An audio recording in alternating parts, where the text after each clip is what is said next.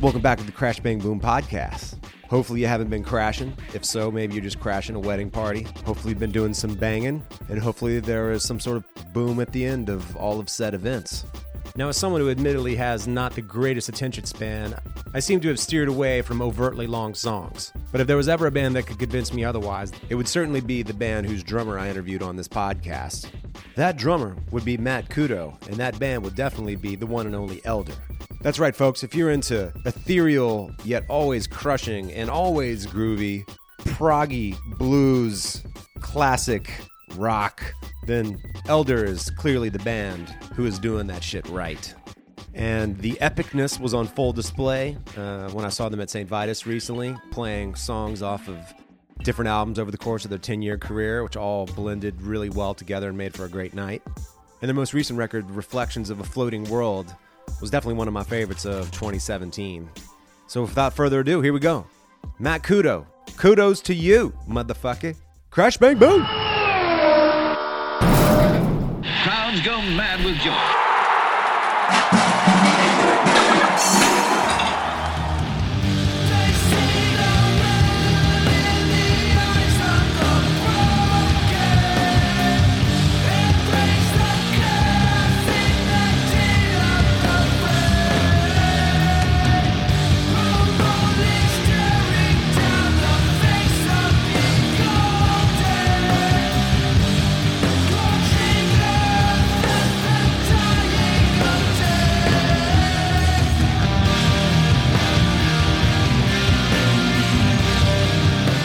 Matt Kudo of the one and only Elder, one of my favorite bands, one of my favorite records for the year. How's it going, man?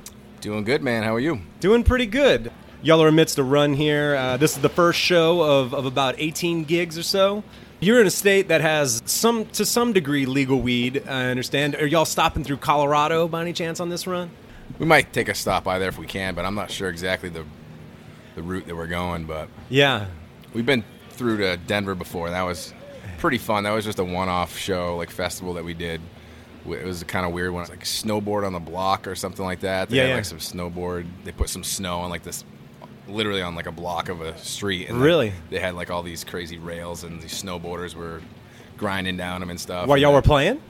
It was like a different part of like the, okay. There was a few stages. We played one like around the corner, but gotcha. It was like rappers there and like some other different types of bands. It was pretty cool. Different type of. I remember it being really hot though, and I was like, "How is this snow like not like melting like crazy fast?" But yeah, Denver's cool, man. Definitely no shortage of weed going on in Colorado. My God. Yeah. I just got back from Washington State, and definitely no shortage of weed there either. Whoa. Everywhere. Everybody has it. Ubiquitous weed. Well, what else is going on, man? Like I said, congrats on this record, man. It's a killer one. I'm looking forward to hearing some of these new songs. Y'all got a fourth member at this point. Tell me a little bit about the additional member y'all got going on. Well, basically, we've had to like sacrifice a lot of guitar playing that Nick does on the records. Basically, have to make it work for the live shows and stuff. So. Adding Mike, he's a good friend of ours, played in Gold and Silver with Nick, which was a side project a few years ago. But like he just works really well with us. He's a good friend of ours. He's really good at the style of guitar he plays. So basically he's taken some of the stuff that we haven't been able to do before and like playing those harmonies. Guitarmonies. Yeah. And like just he adds a lot of different just like ambience and stuff to like the mix, which we've kind of lost when trying to translate the records to like the live stuff. So right. There's more room to like mess around with for the, absolutely for the two guitarist guys, and also for me and Jack too. Yeah, like opens up a bit. So how did it work out with getting him in the band with Nick, the guitarist vocalist, being in Germany and rehearsing? Does he come in intermittently, or is it a lot of file sharing and demoing, and then y'all get together, run a bunch of rehearsals, and then it's time to go, that kind of thing? Yeah, it's a lot of like.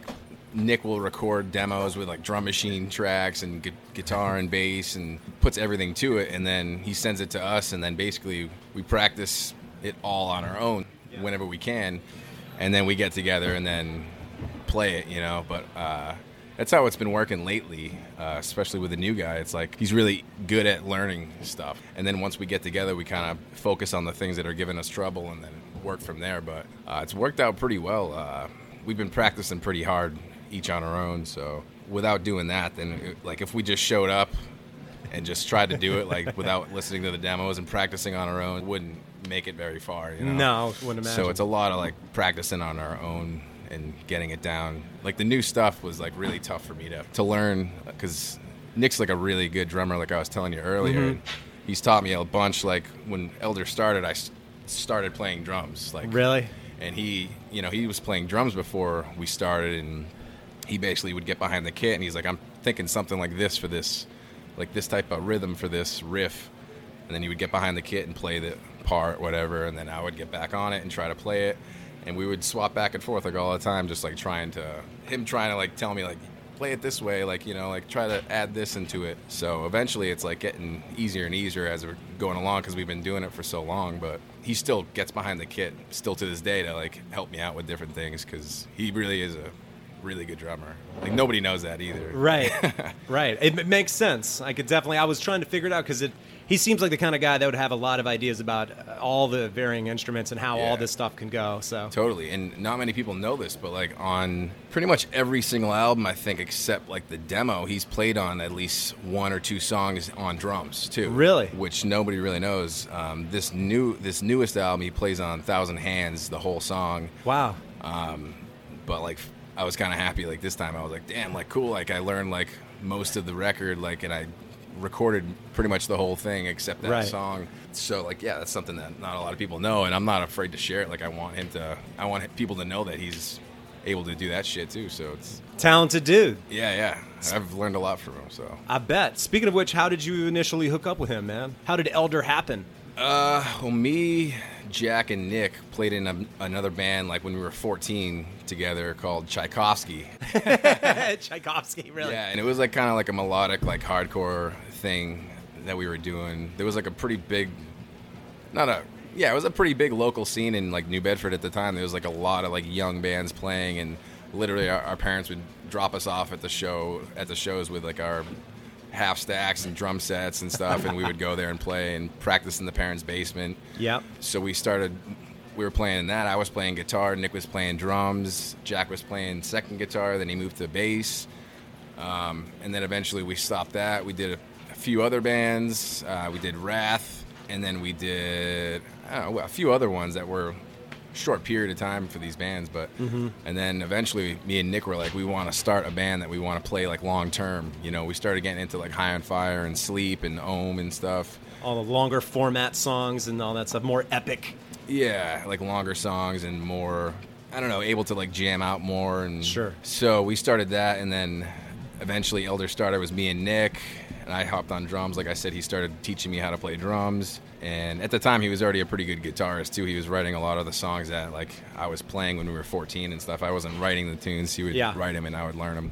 But then it was me, Nick, and this other dude, Chaz, that was part of the local scene as well. And then eventually he didn't want to do it as much anymore, so he left the band. And then this was when we were, like, junior years of high school. Like, he was in the band for, like, the first year or something like that. And then we added Jack on second guitar for Elder. Okay.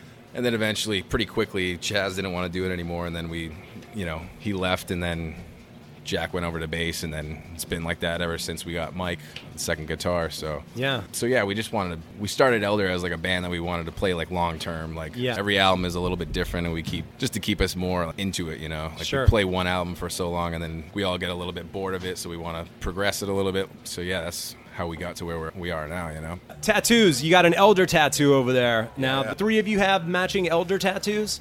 Yeah, three of us do. Like me, Jack, and Nick. And then me and Jack have two other random tour tattoos that we get along the way. Matching? Yeah. So really? Me and Jack have three of the same tattoos. Really? Yeah. That's awesome. But is the new guy going to get one? We'll try to convince him eventually. Yeah, he doesn't have any right now? I don't think he has any. No. It sounds like I know what the first one's going to be. Yeah, hopefully. We'll see. Yes! We're not forcing him to do it, though. I was talking to Nick when I interviewed him on the podcast a while back, and I remember him telling me that the trajectory of the band is pretty interesting because, correct me if I'm wrong, but wasn't there like a 7-inch or something that y'all put out that got distributed in Europe, and then you guys ended up going over there and playing shows, and then that's kind of how the thing kind of took off. Am I wrong about that? Yeah, Meteor City put out the self-titled CD. We were looking for a label to put out the vinyl, and then this label, Electric Earth, which wasn't really like a big label or anything, but they asked us if we would want them to put out the record, and they were based out of like Belgium, I think. So they made I forget how many copies they made of the record, but all the records were in Europe. Yeah. You know, and there's a pretty big scene there. Was at the time too. So right off the bat, like most of our recorded material was in Europe. You know, like the CDs were here in the States, but the record was out over there. And then it wasn't until like 2013 that we got asked to play Roadburn, and then there was a booking agent that set up a little tour around that, and then that was kind of the one. That was the first tour outside of the States for us. I think we might have done one little run in the States before that, but ever since we did that one run, like we've been going back there every year since. The crowds have been coming out to see us every time, so it's been getting better and better over there for us. As the fans are pretty rabid out there for the material, you know. Absolutely. For bands in general like this, you know? Yeah. I feel like it's kind of like some people talk about Japan. Like once you go to Japan, play there once, they always welcome you back. Yeah. It's like Europe. We've never been to Japan, of course, but like the first time we went to Europe, like we were kind of like, oh yeah, like we can probably do this whenever we want, you know. So right. We've been doing it ever since, you know. That's what it was. You having done very little touring at all in the States, really went to Europe, kind of found your niche. There was a craving for it. Yeah. And you've been able to go back and make it happen over there, and at the same time have been able to build up yourselves more and more in the States as well over the course of what's been 10 years now, right? Yeah. We started in like 2007, 2006, maybe, like the end of it or something. I'm not quite sure. It's so long ago, but I think we did record in like 2006 was the first when we first started it. A junior year of high school. So. Wow. Yeah. That's crazy. And all of you grew up in Massachusetts or New England area? Yeah, like the other guys are like 2 towns over from where I grew up. Okay. Like middle school time. Like we met each other like freshman year of high school through a friend of ours. And then we've been best buds since that. Yeah. You know what I mean? Like once we started playing in that first band together, we've been best buds since. So yeah, it's worked out.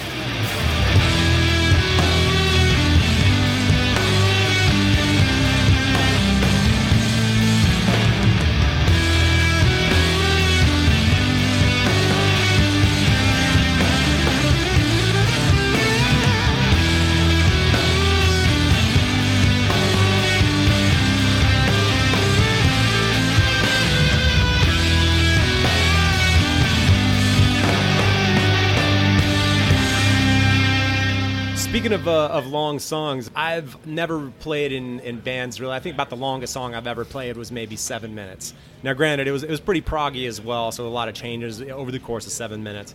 But with some of your songs, 13, 12, 14, 15 minutes, however long they can be, have you ever gotten in a song and just been like, I don't know where I am in this song. It's like, where's the light at the end of the tunnel? Where'd the tunnel begin? Where the fuck am I? Yeah, it totally happens, like a little hiccup, and then all of a sudden I'm like trying to catch up or something like that. Yeah. But there's been, like, especially like early on, like when we first started playing like shows in Boston and stuff.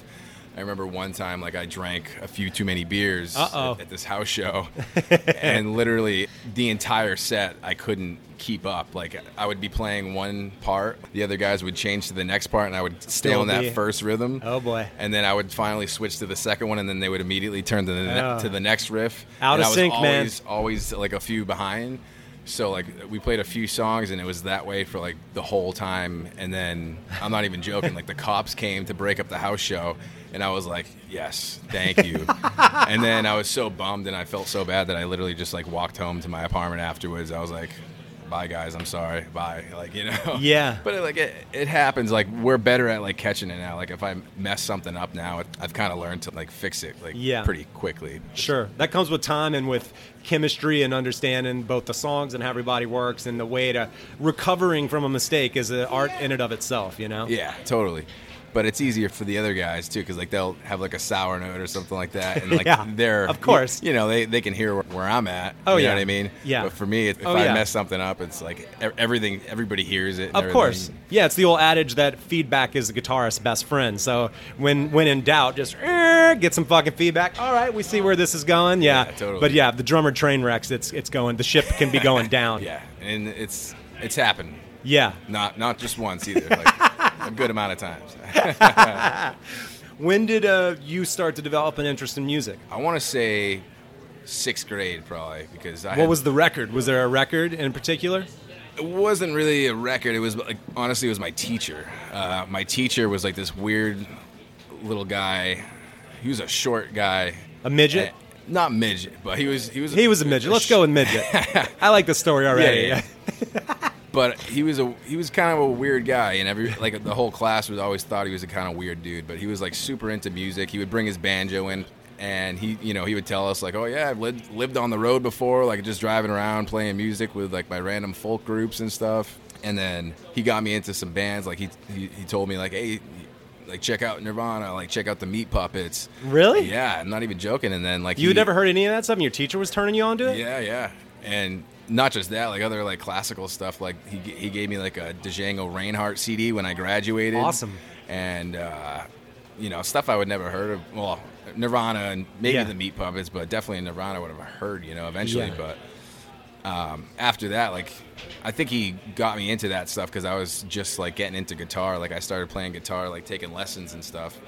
So he turned me to those bands, and then I got more and more into that stuff. And then I think it started around there. Like I had like a band with these young kids that I went to school with in middle school, just playing on like the drummer was playing on his dad's kit. I was playing on my crappy little combo amp, and we were just having a blast, and then ever since then I always wanted to keep playing, and that was like my favorite thing to do. So definitely started around there. And plus my dad played a little bit of acoustic guitar, and so he was all for it, So. Yeah. Was he playing much music in the house, your dad? Like, not necessarily on the guitar, but just through stereo or whatever, Yeah. He was always played. listening to different stuff. He was like super into like James Taylor and like John Mellencamp and like Folky Americana stuff? like Johnny Cash and like random Country, yeah. other stuff like that. I was into that stuff too. I was like, all right, cool. Like I was just into any type of music in general, really. Yeah. Was there any artist that your father or that you heard in the house at the time that you didn't like that you like now? I mean, he listened to some Tom Petty and stuff like back in the day. Like I remember seeing some Tom Petty stuff. Rest in peace, Tom Petty. Yeah. Also, another person from my family that was into music too was my cousin Craig. He was like long-haired metal dude, and he was super into like Metallica. He was like super into like Korn and stuff, and like Linkin Park and like. Yeah, see, you're young. You grew up in the time of new metal. My cousin brought me to like Project Revolution like way back in the day, and like Snoop Dogg was playing it, but Korn was playing it, and Linkin Park and stuff, and like he was trying to get me into those bands, and I was always kind of just like, yeah, really not my thing, but like it's just fun. It's my first festival experience. I was into like rap too at the time, so right. I was more into the rap acts, and Ghostface Killer. I saw him on Awesome. that festival too. Love him, yeah. So I mean, my cousin definitely helped get me into some things, especially like rap, but like right. he was trying to get me into like Korn and stuff, and so I bought a few of those CDs, and I was just like, not really my thing, but What's one of the best shows you've ever seen? ooh, it's a tough one. But I saw Ohm original lineup in the small Middle East upstairs in Boston, and Grails opened up for them, and also Jack Rose, the finger-picking guitar dude. So that was probably my favorite show ever. Like that was really awesome. Like Ohm just kept playing until like they literally kicked the drummer out, and then Al kept playing, and then they unplugged his amp eventually, and he was just like, all right, well, I guess we're done, So like that was right when I moved to Boston, probably around like 2008. And then the other one is definitely I saw Neil Young at the Providence Performing Arts Center, I think it's called, the PPAC. Neil Young was awesome, but the opener was like Bert Jansk, and like he's like this really good classic finger picker who was doing it from like the 60s on, so he was pretty old at the time, and I knew he sounded familiar, but I was like getting into some 60s 70s rock and stuff, and I started listening to this band Pentangle, and it turns out that after the show I like looked up Bert Jansk, and he was like one of the guitarists for that band. Oh, really? Pentangle. So that was amazing. Neil Young was incredible, but like to see Bert Jansch play like literally like a year before he passed away too. Wow. So like I was like super lucky to see that one. So those are probably my 2 favorite shows I ever saw for sure. Very cool. It sounds like some of your teacher's influence and your dad's influence has rubbed off on you. Some of the bands that you're mentioning, styles. Totally. My dad was the one that introduced me to Neil Young for sure. Yeah. He had a bunch of his cassette tapes and stuff. My dad was never into like records that much, but like always have cassette tapes in the car and stuff. I have cassette tapes all over the place in my car and my room downstairs and stuff. At which point did you get much into the psychedelic rock stuff? Because I can hear, obviously, I mean, to me, I would say that the stronger influences that I could hear in Elder, at least more so even over the last couple of records, I would say, is sort of the progginess of maybe someone like Yes mixed with sort of the stoner blues jam of Black Sabbath and Pentagram and some of those other bands. Yeah, we're super into like 60s, 70s stuff, but like Yes is definitely one of the bigger ones. There's a band called Gentle Giant we're like super into. Jethro Tull, Amon Düül. Yeah, there's a lot, but those are some of like bigger names, I guess. Definitely a lot of Yes. Like when we first heard Yes, we were listening to that stuff a lot. Like me and Jack were talking about it the other day. Like I can't even really listen to Black Sabbath anymore because we've listened to it so much. Oh, I bet. You know what I mean? But like Volume 4 and like the early albums are like really awesome too. Yeah. So. I've been recently getting into the Ronnie James Dio era Black Sabbath stuff. And there's, goddamn man, there are some killer records of that stuff too. I mean, that guy was such a maniac vocalist. So whether he was with Rainbow, and then he's got Richie Blackmore, and you got the Deep Purple connection, or even the solo Dio shit is just it's killer, man. Cozy Powell's drumming on the Rainbow stuff, or the Appice brother playing with Dio and Black Sabbath. That shit is just it's killer, man. You want to hear a funny story about Dio? Sure. I worked the Psycho Fest in August. Oh, did you see the hologram show? No. Okay. I thought that's where you were going with this. No. I worked like as like stage manager, like the vinyl stage, one of the smaller ones. Yeah. And this band played that was called The Rods. And like the sound guy came up to me and was like, that's Dio's cousin, and he looked like very similar to Dio. Really? And he was honestly like a little gnome of a man, tiny dude. And I was like blown away, and they were awesome. They were like really? This old like. Was his cousin the vocalist? Guitar, vocals, yeah. Really? And it turns out too that the sound guy, there was like an old like Italian dude, I think, and he was the sound guy for Dio for like a long time too. I got to meet them both. It was both super nice dudes, and like the Rods were sick. Like they were really, awesome. Really awesome. I gotta check them out. Yeah, they were like really like classic like metal, I guess you would call it, like heavy rock, heavy metal, I guess. Like right. I don't know. They were really cool. Older dudes too, like.